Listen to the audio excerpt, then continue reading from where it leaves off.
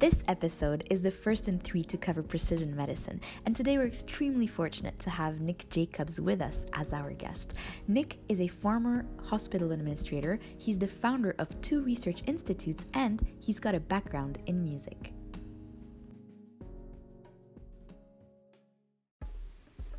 All right, so Nick, can you tell me where we are today right now? We're sitting in a dream. I was a founder of an organization called the Winber Research Institute, and that's where we're seated. I had this idea back in 1999 and decided that I was going to be the genetic analytic center for breast cancer for the Department of Defense, and presented that idea, and it gained traction, and we added proteomics and informatics and histopathology, and now it's a central repository for biorepository for cancer for Walter Reed National Military Medical Center. So when you're saying 1999, that places a bit back, right? And I think a lot of people, when they think about precision medicine and DNA research, they think it's a pretty new concept. Yeah, it was interesting for me because I was interviewing to be the CEO of the National Research Hospital in Omaha, Nebraska, and I asked the president of Boys Town, who was a Jesuit priest, I said, "Why do you call this a National Research Hospital?" And he said, "I had this idea, and I hired 3 PhDs and 3 more, and we have 38 PhDs, and we're a genome center." And it was in 1992. And I don't have a background in science, and I don't have a background in medicine. I thought maybe he was talking about the things you put in your garden, for all I knew. And I said, "Explain this to me." And so he took me downstairs and showed me that they were working on cracking childhood deafness and blindness through the study of genetics. And it just was seared in my mind. It stayed there. And 7 years later, I had an opportunity to get some grants. And they confronted me with, "What do you want to do with the grants?" And I said, "I want to be the Genome Center for Breast Cancer for the Department of Defense." That's how it started. And so how mature is it now? Like if you depict to me a picture, maybe in the future first, what genomics could mean for society in general, and then maybe looking at how it is now, how mature is this technology compared to that dream? So when we got heavily involved in the late 90s, early 2000s. New equipment was being created on practically a monthly basis, and we had equipment here that was one of 2 in the world in some cases. And one of the things that we quickly learned was that the equipment was so efficient that we were generating so much information that it would take us 6 months to analyze it. And so I brought in an entire informatics team, people from all over the world, to analyze what we were getting from the equipment. And as we were doing that, of course, the equipment was getting more and more efficient, smaller, less expensive. I remember I paid $1 million for our first terabyte of data here. And now it's, $16 in the cloud or less. And what we began to discover was that in genomics, at least, once the genome was mapped, we had knowledge and information that allowed us to begin to look fairly efficiently at what may be contributing to specific types of diseases. Of course, at that time, because it was so new, there was always the question of could the scientific research be replicated? Could it be done in some other capacity? Could you get the same answers if you tried it a different way or the same way? And so both in proteomics and in genomics at the time, it was a little bit like the Wild West. We were getting papers published, and we were getting things done that were really groundbreaking and very important. But then there was always the challenge of, can this be replicated? Is this something that is happening and being agreed to across the scientific community? And so as the science has matured and as more and more data has been collected and stored, I can say now that we're still probably 15 or 20 years ahead of where some of the medical schools are relative to the findings and the things that we're working with and discovering in terms of it being turned into translational medicine. It's being used at the bedside. Yeah, so that's something I noticed a lot in the medical field, right? There's always a lag, yeah, between the innovations that happen in the university centers and the research and the actual applications. Why do you think people are maybe slower to adopt these technologies? Yeah, I think it goes back to first do no harm, and so there always seems to have to be huge quantities of people involved in the testing and the experimentation before it's considered mainstream. And one of the challenges that I've found with medicine in its current state is that there is a level of failure that's almost considered collateral damage sometimes, and so we know, for example, in pharmacogenomics, we can tell you if a medicine will work or won't work or whether it'll kill you. And in many cases, we have absolute factual data that substantiates that to the maximum level, but it's not being taught in the medical schools. And so we still practice the old practice of titrating. Here's the medicine, let's try a little bit more, Did your hair fall out? Did your leg come off? Whatever. I'm being facetious, obviously, but we go through that process and miss the opportunity to apply that science directly to that patient, because now we have that capability of doing actual precision testing that shows how you will metabolize the medication you're taking from the 300 genes that do that process for us. And so what we've done instead is said, okay, well, we put this through a 180,000 or 280,000 person trial, and only 5% of the people died, so that's acceptable. Whereas we could say, hey, nobody died because we did a pharmacogenomics test, and we could tell you definitively that that drug will not work for that individual, or it will harm that individual. And it's good for the pharmaceutical companies, and it's good for the patients, and it's good for the physicians. I mean, I jokingly infer that probably the best way to get this introduced in the American medical society is by teaching it to the attorneys first.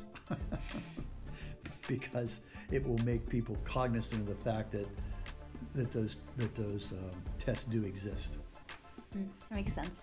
And would you say for the approvals, because I'm looking at genomics and I'm guessing, I'm not sure here, right? So that's what I'm going to ask you.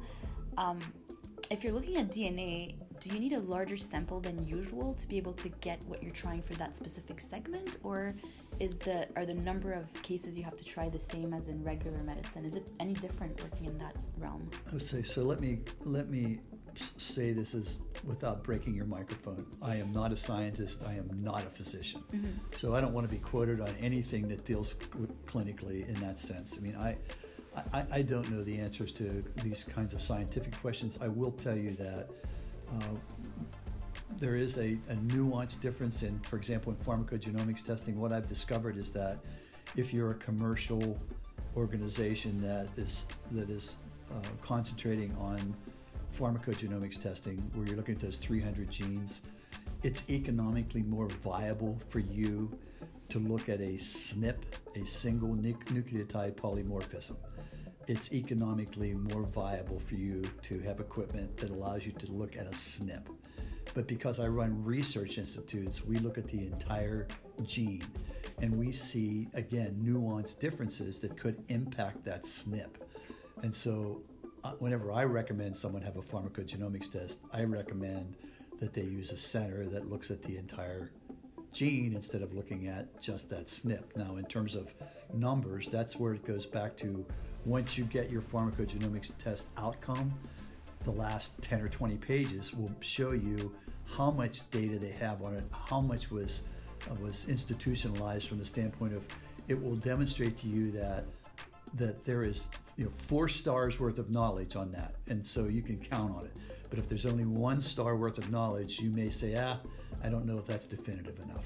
Does that make sense? Yeah, and I think it's interesting because what you bring up, there's a whole trend now with 23andMe and all these tests you can do at home. And it's interesting when you think about it because people don't really differentiate. To them, a DNA test is a DNA test. I don't think consumers are aware that there really is a difference in the quality of the information you'll get. Yeah, and at the risk of being sued by any one of those companies, I can say that I think that they have, I've read somewhere that they can have as much as a 40% miss rate. I've had my own pharmacogenomics test done twice. One at a full research lab that does the full gene, and one that does SNPs. And there were some differences between them, but overall the outcome was similar enough that it steered me away from certain drugs that would be harmful for me. Let me give you an example. So this whole opioid crisis is going on. There are some people that can't metabolize those drugs, and so it never reaches a level in your body that's analgesic. It never reaches the level where you're reducing the pain because you can't process that drug. And so those people sometimes are identified as, over drug users or those kinds of things, and it's because they've never had any relief from the pain. So, another example, we're doing research right now with the Clinical and Translational Genome Research Institute in Florida that I started. We're doing research with the Children's Specialized Hospital in New Jersey on ADHD medications. And I have had personal experience with a child with ADHD who tried multiple drugs and in that process was switched on and off to generic drugs. And the impact, the difference that it made was phenomenal in terms of how that child reacted, whether they lost weight, whether they lost their ability, they didn't want to eat, whether they were nervous, all these different things impacted them. So we're doing studies on what drug would work best for an ADHD child. And I know that that topic can be controversial to people that don't believe, but I believe because I've been there and I've seen it. Yeah, and I think that's an interesting point that you raised, because a lot of the innovations often are about things that don't exist yet. But in this sense, you're looking at genomics to help use existing medications, things that already are out there in society that could be helpful, but it's more of finding that match. So it's creating value out of something not completely from scratch. Yeah, it's precision. It's the difference between these are the masses, and this worked for a certain percentage of the masses. So go ahead and try this. I mean, the doctors, the physicians who have embraced pharmacogenomics, and I'm specifically talking about pharmacogenomics today because I think it's the least controversial subject. Because with genetics, there are still all those ethical issues that I know you're going to explore in this podcast, and there are still all those issues relative to insurance companies and employers and all those things that people have to work through. But with pharmacogenomics, it's 300 genes. It's not 30,000 genes, and it's the specific genes that metabolize, help you metabolize these medicines. And the field of nutrigenomics is another one that's going to be coming forth in a way that it will make sense, so that what foods work with your genetic makeup. And so when you start to look at an individual and realize that genetically, if all of us in the room would take the same pill, we might all react differently to it, rather than going through the titrating process and seeing if it works. I had a brother and two good friends who died from their medication, and they were cognizant of the fact that they were not responding appropriately, and they indicated that, but their healthcare providers didn't give them the test because it wasn't part of their quiver of arrows. They weren't taught in medical school. I took my own pharmacogenomics test into my specialist that I work with, and his response was, "Wow, this tells me everything I needed to know. Why didn't I know this?" And I'm going, "Yeah, I don't know," because it's reached a level where it should become a part of what we're doing in medicine, because it's specialized to the point of precision medicine, and it tells you this works for you. My sad personal story, my brother was admitted for a simple outpatient back procedure and told them that he did not respond well to pain meds. And they said, "Oh, we'll manage that, we'll take care of that." And I said, "Can you give him a pharmacogenomics test?" They said, "No, we don't do that." and they overdosed him and couldn't bring him back. And by the time they brought him back, his kidneys were destroyed. And so 95 days later, the multiple complications that came from all that, he died.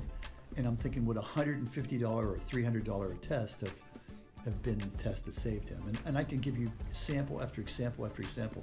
There's a physician in this building who has an eye problem, and he took a medication for that eye problem, and his doctor said, why don't you try the generic, it's less expensive. He tried the generic, he had such a violent reaction to the generic that now he can't even use the other one that he originally used. And so when you look at what can happen when it's not attuned to your particular genetic profile, that's problematic. And you were mentioning it's first of all, it's not that expensive, and on the flip side, even if you're looking at maybe education for the doctors, it's not even that time consuming, right, to teach this? No. How long is a course like that? It could be a course. It could be at their own pace course. And I'm on the board of trustees of a university, and one of the things I'm pushing through that university is that they will offer these courses to pharmacists. Think about it. Now, I know that one of the Pittsburgh universities is offering this to their pharmacy school, but it's like it should be just natural, normal. I mean, I walk into my pharmacist and I show them my pharmacogenomics test, and they say, well, that generic drug's not going to work for you. Well, that's a nice thing to know. And so I think it's a transition time. I mean, penicillin was discovered in 1927, but it wasn't in common use till 1944. And what about that gap between 27 and 44? And I don't know the answer to this, so please, all you intellectuals who do, don't judge me. But what about that time? And it was that whole challenge of, if it's scientifically relevant, how can we move it from the lab table to the bedside? How can we actually do translational medicine in a way that's effectively helping the patients? And that's been my passion. My passion is to get out there with this information and try to have people embrace it in a way that they understand it's just to be helpful. Even the pharmaceutical companies should embrace this, because it's not condemning anything they're doing. It's simply directing the patient toward the drug that works best for them, as opposed to having a lawsuit because it didn't work. So what if you tried another angle? And I don't know if you've thought about this, but there's a very big trend in terms of consumerism, health consumerism. So people who take their own health in their own hands, you see it with the quantified self and all these trends. Would you imagine now, you're sending to a lab a request, you're getting your results. Could there be a course for you as an individual to know what works or not, so you might take ownership and leadership and be able to maybe enter a discussion with a doctor or a pharmacist and tell them, what, from the profile and my understanding, these are some limitations. Can we sit down and talk before I take this drug? Yeah, I think one of the challenges is the doctor has to approve it. And some of the physicians have approached this in a way that, so you've been my patient for 20 years. And when I started you on Zocor, I had none of this knowledge. And when I read your pharmacogenomics profile in Zocor, it says that if you take this, you could have a myocardial infarction. And in fact, you almost did. So am I going to be blamed because I had you on a drug that was not the right drug for you? So I think there's the litigious side of healthcare in America, in the medical industrial complex, that puts us in a bind because the physicians don't want to be blamed for having put you on something that wasn't effective for you or that was detrimental for you. And so there's another mountain to climb. And I'm not sure how that works. I in terms of offering it to the public, you have to get a physician to agree to receive the report. And luckily, I look for physicians that agree. That's how I do my healthcare. I mean, I make sure that whatever physician I'm working with understands that there's science out there that they weren't necessarily exposed to that could be helpful to my care. And so I get cooperating physicians. So that could be a way that could work. And this is not a rap against physicians in any way, shape, or form. No, of course. I mean, this is basically they're doing what they've learned to do, and it was the best that there was available at that time. I will tell you that the physicians who have embraced this most completely so far have been the psychiatrists. because they see such a dramatic response to drugs that when they're trying drugs with different psychiatric care, where you can give a patient a drug that's supposed to help them with schizophrenia or whatever, and in fact it magnifies it. And so they have found peace from saying, okay, is this patient going to respond well to this drug? Because I don't want to give them something that's going to set them up and set them off. And so the psychiatrists have been, I think, the most open to pharmacogenomics. But that's just one aspect of this, just one facet of it. So I hear education, I hear the idea of the legal aspect, and I think there's also funding as a third roadblock, right? Yeah, it's interesting, like if you're put on warfarin, if you're put on certain drugs, the insurance companies require you to get this test, but just for that drug. And they'll pay for that test for that drug. Because if you can't tolerate Coumadin and you're going to bleed out from it, they want to know that, and so they'll pay for that one. I'll give you a perfect example. I have an anomaly. I have a genetic anomaly that doesn't allow me to process certain types of drugs that 94% of people don't have. And so when I take my Crestor, the chances of responding to that in a normal way are suppressed. So it's not as effective for me as it would be for another person. So out of the 180,000 or 200,000 people that were tested on it, I would be one of those that wouldn't work as well for. And so having that knowledge, then you can choose alternatives in many cases. Now, in some cases, there aren't good alternatives. Some cases, you're at the best drug there is. There's no other drug that'll do what it does. And so, just live with it. But in many cases, for example, heaven forbid, if I were suffering from cancer right now, I would want to know what drug I would respond best to if I'm going to be put on a chemotherapy drug. And I'll give you a sad example. I had a former employee from this facility who was diagnosed with breast cancer. And she called me and she said, I don't know if I should go to blank or blank for care. She wanted to go to one of the top cancer centers. So I checked with the doctor that I work with most closely in the cancer care program, and he said, either one of them, the one's closer, she might as well go there. So I said to her, you should get a pharmacogenomics test before you go so that you have some idea what oncology drug would work best for you. I worked with an administrator in that particular facility. He lined her up with the top surgeon, the top oncologist, the top reconstructive surgeon. She had everything, and he made the appointments for her. It was perfect. She went through everything. 18 months later, she sent me a text, and she said, you never believe it. My cancer came back at exactly the same spot where I had it originally. And I said, did you take the pharmacogenomics test? And she didn't have money, so she paid out of her own pocket for the $300 test. She said, I did. And I told the oncologist that it said that I would not respond to the drug he was putting me on. But he said, no, honey, it'll be fine. Clearly it wasn't fine.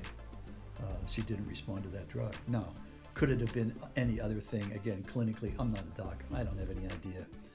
I may be completely off base. I apologize to all of you who are, more knowledgeable about this than I am. But it seems to me that if he had looked at her pharmacogenomics test and looked at what drug options, now it's complex, I understand, in oncology because there are so many protocols and so many different types of drugs. And I understand it's really complex, but it sounded like he just brushed it off because he didn't have knowledge in that area.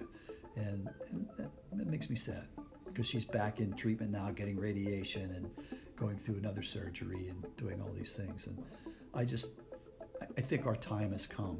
And I think that, it was interesting because I made a presentation 3 years ago to a group of very prominent physicians. And two of the physicians there, they came just short of saying, if man was meant to fly, he would have been born with wings. I mean, that's how resistant they were to even having information about this. So I don't know all the nuances of why there's pushback. I don't think it's in nutrigenomics. I understand it because it's still not as sophisticated as science. It's like the microbiome. We know that the microbiome is completely contributing to many things that we're dealing with. But there are, a trillion microbes, and we haven't scratched the surface yet of all of that. So we have fecal transplants, but beyond that, the microbiome is in fact the gold rush in science right now. It's like, what have we done to our bodies by consuming the non-food that we consume in this country, and by using all the hand sanitizers that had all of the lethal chemicals in them that killed everything, as opposed to alcohol. And so what have we done that's changed our microbiome, that now we have rampant food allergies, and what's going on relative to our bodies and our microbiome, and we don't know. But that's where genetics was 20 years ago, 25, 30 years ago. But it continues to mature. I work in integrative medicine as well, and I have physicians that say, I won't allow anybody to receive acupuncture. And I said, look, there are 19,000 papers written on the efficacy of acupuncture now. And it works for a lot of people. So it can't hurt you. Even if you do it wrong, it releases endorphins. So why is this resistance? And I think it's that, do no harm. And I think this is an interesting point you bring, because you have a career where it's based on basically innovating, on challenging the status quo, on bringing what's best for the patient in environments that sometimes were difficult to navigate. Mm-hmm. What are your tips, or the things that you've learned that really can help change mindsets? Like, how do you get your foot in the door and convince people that might not even be open to discuss in the first place? It's interesting because I had an opportunity to put in a breast care center. And one of the things that I did was I invited all of the breast cancer survivors that I could get to come and meet with me at once, and to discuss all of the negative things that they experienced during their care. And we took copious notes of all of those negative things. And when we had the architects in, we designed all of those things out of the new model. So, as you know, and the audience doesn't know, I have a background in music. I have a master's degree in trumpet. And I approached my work in science as a musician more so than as a scientist, because I'm not one. And I looked at it in a different way. And I challenged ideas, because the ideas that I saw being utilized did not marry the ideas that I saw in the rest of the world on many other levels. And it started slowly, where I would say, why do you do it this way? I'll give you a great example. There were, 80% of the people that worked for me were women, and the vast majority of the decision makers in healthcare are women, but we were not catering to them in a way that made sense. And so it's like, okay, if these women are the decision makers, why wouldn't we soften this environment? Why wouldn't we have it more relaxing and home-like and spa-like and hotel-like? And why wouldn't we do things that it's not pandering, but it's just making it more comfortable for them? And why wouldn't we ask them what their ideas and their opinions were? There was a great book out many years ago called Change or Die. I don't know if you ever heard of it. But it talks about how you introduce change. And it's participatory involvement. It's getting people to become stakeholders. It's getting them to understand that there's knowledge here that could be helpful to them and not harmful. It can't be confrontational. People aren't going to change unless they feel that they have a part in it, that they believe in it, and it's something that will be helpful. But if it's going to hurt them or hurt their family or hurt their future, they're not going to participate. And so, with the physician situation, a lot of what they have to deal with is that they are inundated every day. There are 1 million studies a year coming out. They can't possibly keep up on all that. And people are confronting them every day with newspaper articles and, well, what about this, doc? What about that? Well, what about my aunt said to do this? And so they are inundated with this. And it's important that we find ways to get dialogue between the scientists, and which is what we did here, and the physicians, that allow them to understand how it comes together in ways that helps them. And so change is something that it takes buy-in, and it takes incremental steps, but you can get there. How do people create this space? Because I look at a typical doctor's day, and from what I understand, they run from one room to the other, and they're writing their reports really, 12 hours later, and they have to remember everyone that they saw. And 6 hours sleep or less. How do you bring a dialogue in an environment that's so stressful, that has so many, things contingent on their time already? Yeah, what I do is I walk in with my reports and I say, let's talk about this. But I'm different because I have access to it. I'll give you an example. When I first retired from this place, I decided I moved to another area, and I decided I was going to go to a new doctor in a new hospital. And I got a call after my big full physical, and he said, everything's great except you have the beginning of kidney failure. And I said, well, that's not great. The beginning of kidney failure is not great. My grandmother died of kidney failure. He said, well, we'll keep an eye on it. And I said, myself, I thought, that's not good enough. Now, I had a friend, an email friend, who was a very prominent physician at a very prominent medical center, who I had contacted in the past over, and I sent him this information. And he said, send me your list of drugs. So I sent him the list of drugs, and about 2 weeks later, he contacted me. He said, when you take this drug with this drug, it's causing kidney failure. In your body, that combination will cause kidney failure. And I said, how did you know that? He said, it was 2 papers just came out of Canada. He says, and they were brand new, and they just came out, and my researchers found them. So I was in a unique position to save my kidneys. And I got my doctor to change to another drug, and the kidney reversed itself. So you have to be your own advocate. And you have to understand that it's not a bad thing to get second opinions. And you have to understand that there is science out there that's real, and then there is internet science, which is bogus a lot of times, that doesn't make sense. And you have to be able to talk to people that can help you sort through that. What are the credible sources? Yeah, don't ask me. It's really funny because I remember trying to convince a scientist to work with our scientific team here. She was in the far west, and when I left, I knew somebody that knew her, and I said, why did she reject this? He said, because she looked you up on PubMed, and you don't have any publications. Well, PubMed is a source that's really a good source, but I'm not a doctor, so I wasn't on PubMed. So she didn't see me as an authoritarian speaker. I mean, I was a master's degree. I didn't have a double master, but I didn't have a PhD, and I wasn't an MD. So she didn't consider me to be a source that was reliable. So for you to ask me, you need to talk to the professionals, talk to the MDs, talk to the PhDs, because there are communication networks where they can do this. And one of the things that I found is I loved my docs. I had great docs, and I loved working with them. I loved the interaction with them. And for the most part, they were very, very open-minded. And if you could present them with information that made sense, they would come on board. It wasn't like they were throwing me out in the street. Only if you approach them in a threatening manner, in a angry manner, and those are the kind of things that just people shut down. But one of the things here I'll brag about is that we had one of the lowest lawsuit rates in the country, probably in the world. And when people ask me how that happened, I attribute it to transparency.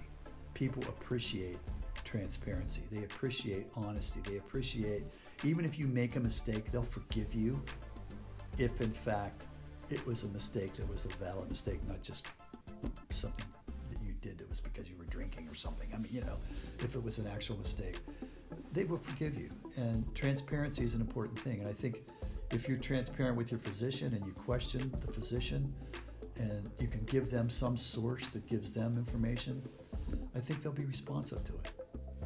I can see the challenge when you're talking about transparency and at the same time the legal system. Oh, yeah. Yes. Quite a conundrum there. I think there's another thing that you did really right with the center, and it's to do with this idea of longitudinal study. Yeah. Well, that was an accident. Whenever I conceived of this, it was in involvement with the military because I had access to, in those days, an earmark. And by utilizing the military, you had access to them for their entire career.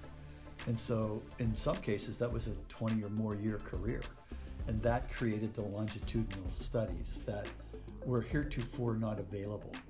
So the other thing that happened was that our physician was in charge of surgery for his hospital. And he was in charge of the residency program. So he, in fact, could train the residents. he created a 40-page protocol on how to harvest the tissue that we're using here.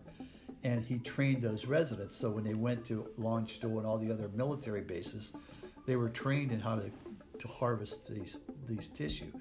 And we found in the old method, the surgeon does the surgery, he throws the biopsy into a stainless steel pan, they take it over, the pathologist throws it on his table, cuts the slice off he needs, looks at it, throws the rest in a red bag.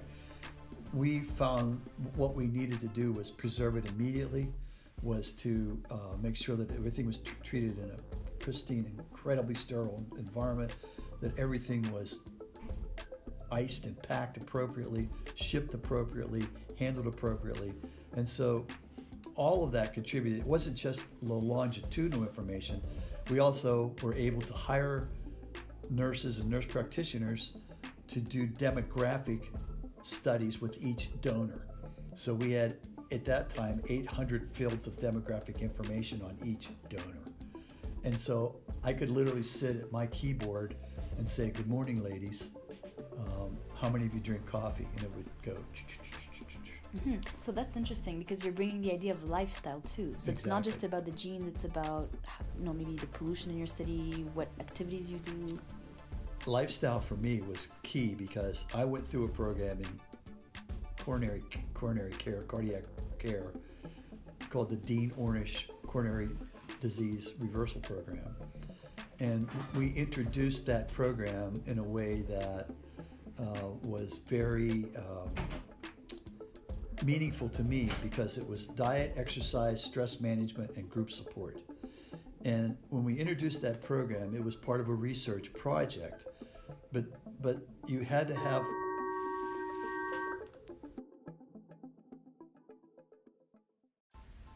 You're listening to Healthcare Focus, and I'm your host, Karina Paraskiv. Healthcare Focus is the podcast where we follow healthcare news and industry research so you don't have to. All right, so we had a little phone call come in, but back from the intermediate here. Yeah, so basically what began to happen with this program is that not only were people relieved of their angina pain and were they got their lives back. So their psychological profile improved exponentially and stayed improved because these were people that couldn't typically walk across the room without chest pain. And by doing diet, exercise, stress management, and group support, they began having these phenomenal health improvements and losing weight and eating appropriately and whatever. But the thing that was most astonishing to me was they all had to be accompanied by a support member, whether it was a spouse or a friend or whatever. And we had numerous female attendees who participated in the program, but who came here with an autoimmune disease unbeknownst to us. And by participating in this program, their autoimmune diseases went into remission. And they would hug me and thank me. And it was like, "What are you talking about?" And they said, "Well, I went on the program with my husband, diet, exercise, stress management, group support, and my autoimmune disease has been in remission." And it was like, wow, so that's an important thing. And so when I was the CEO here, I encouraged that all of our scientific research include aspects of behavioral modification. And so we could literally do testing where we do a blood draw. We would bring in 30 people and 15 of the control group, of the 30 in the control group. And we would look at their genetic profile and whether the genes were upregulated, downregulated, and then we would stress them. We would say, "Okay, let's put this puzzles together," and we'd whisper in your ear, "The guy beside you is doing better than you are, and man, that's terrible. You should see what they're doing at that room." We'd stress them, and then the control group would just go and read the paper, do whatever they want to do, sit in a room. And the other group, in this case, went in and made music. None of them were musicians. And then we'd do the blood test at the end and find out that the people who weren't musicians that went in and played pianos and did things together, that their stress levels were lower and that the gene profile demonstrated that.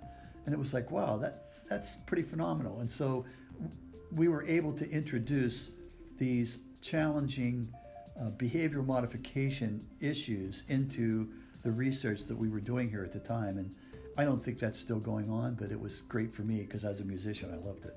Is it very unique, or is yeah, this that was very unique. Okay, so does the trend right now in pharma, or out there in the research centers, are they looking into lifestyle too? Or is this a completely different branch from just researching? Can't DNA answer sequences? that. I can't answer. I would think it's unique. I don't know that that's something that's being done. You can check with your listeners, but I don't think that that's a normal approach to this thing. I don't think that behavioral modification is typically built into. But having gotten passionate about that, we started seeing studies where after breast cancer, if the woman is part of a support group, their average lifestyle might be as much as 5 years longer. And 2 years ago, I had an opportunity to work at an integrative cancer center, which almost sounds like an oxymoron because the guy was given chemo and it was an integrative. But when you walked in, he had kitchens where he taught the people how to cook, vegetarian meals, etc. He had physical therapists where they exercised throughout their care, and he mapped their circadian rhythm. Mm-hmm. And I have friends who are diabetics who will tell you that certain times of the day, when they give themselves an injection, their body is more receptive than other times of the day. And so he found that with the chemos, the same thing existed. So he could give less chemotherapy and get these amazing results. Well, if you get a drug that gives you a 3-month extension on your life, that's considered a blockbuster drug. He was getting 54 months extensions on stage 4 cancers by using circadian rhythm, vegetarian diets, physical therapy. I mean, it was just an amazing thing. Now, why hasn't this blossomed and going worldwide? It's a slow-moving, it's like, what do they say, turning around an aircraft carrier, and I don't know if it ever will. But it's been amazing. Okay, so talking of airplanes, can I take our listeners to this last destination, which is a different continent? Can you talk to me about the crime lab? So we've seen that genomics can really be a superhero when you're looking at maybe even preventing medicine, but mostly being able to identify the different medicine that works with your particular body. What about solving, forensic crimes? Yeah, I'm the least qualified person in the world to talk about this, but let me tell you what I know. Sure. So at one point when we were looking at alternative forms of income, because you never knew whether the government was going to be able to continue doing it, just like we're in a shutdown right now as I'm making a recording, I was looking at alternatives for all this equipment that I had, because I had millions and millions and millions of dollars worth of equipment. And it was like, gee, maybe we could become a crime lab, because I kept reading these statistics about how rape kits weren't being processed and things weren't being done. And it was like, gee, we had the ability to handle, hundreds, dozens of those in a day, as opposed to months and years and whatever. And so I interviewed the former head of a major, probably one of the most active crime labs in the country. And I asked him about, the nuances of what we were dealing with. And he told me this story about a town in Florida that got a grant. And in this grant, every time they arrested someone, they took a cheek swab. And they found that the rate of recidivism for the criminals was exponential. It's like the same 12 guys were committing all the crimes, but they identified that through genetic testing. Like, they pick up a Coke can or a cigarette butt or whatever, and it was the same people. Now, obviously, the ACLU and everybody else would have, American Civil Liberties Union would have their problems with this, but it's my understanding that in Europe that is not unusual to get a cheek swab of the criminal, so you can see if it's the same one.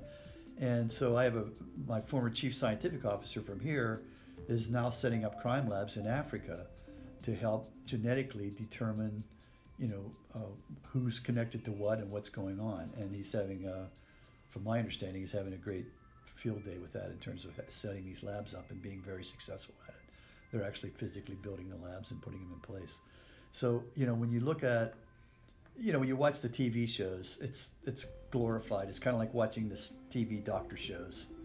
There's and it's the same thing watching the TV band director movies where they're not directing the right way, and you go, oh man, this is a scam.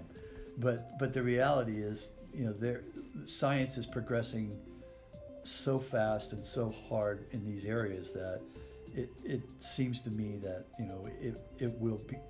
We are probably 5 years away from all physician offices having their own genetic testing capabilities. The big challenge right now is that we're not training laboratory technologists, we're not training pharmacists, we're not training other people in these arenas. And so as a college board trustee, that's one of the things I'm pushing. Okay, so let me ask you this last question then. Yeah. And you've partly answered, but for a fuller answer, is it too early to invest in genomics? I think you're on the okay side of it now. I think when 23andMe got shut down, that would have been a really scary time because they had gone too far, too fast without permission in terms of what they got shut down for. Or they got a letter from the FDA saying you can't do this stuff. And then they got it corrected and they're doing it. But I think that I think we're on the right side of it. I mean, right below us is a for-profit forensics lab, crime lab, and a for-profit pharmacogenomics lab. And they're having the same challenges that I've had in terms of breaking in, but I think that we're 5 years away. That's my prediction. Great. So buy marijuana in Canada and genetics worldwide. It was great having you, Nick. Thank Thanks. you so much. Thank you. Good luck. In just one moment, we are going to share with you what's coming in our next episode. But if you think others just like you might enjoy this podcast, help us spread the word. Give us a quick rating, write us a review, or just share with a couple of friends. Next episode, we are taking you on a special field trip. We're going to go behind the scenes of a research institute. Stella Somieri will be our guide. She's the senior director at Winber Research Institute, and she will help us discover biobanking and what it's like to be on the team that first set an ISO standard in a nascent field. That's up next on Healthcare Focus.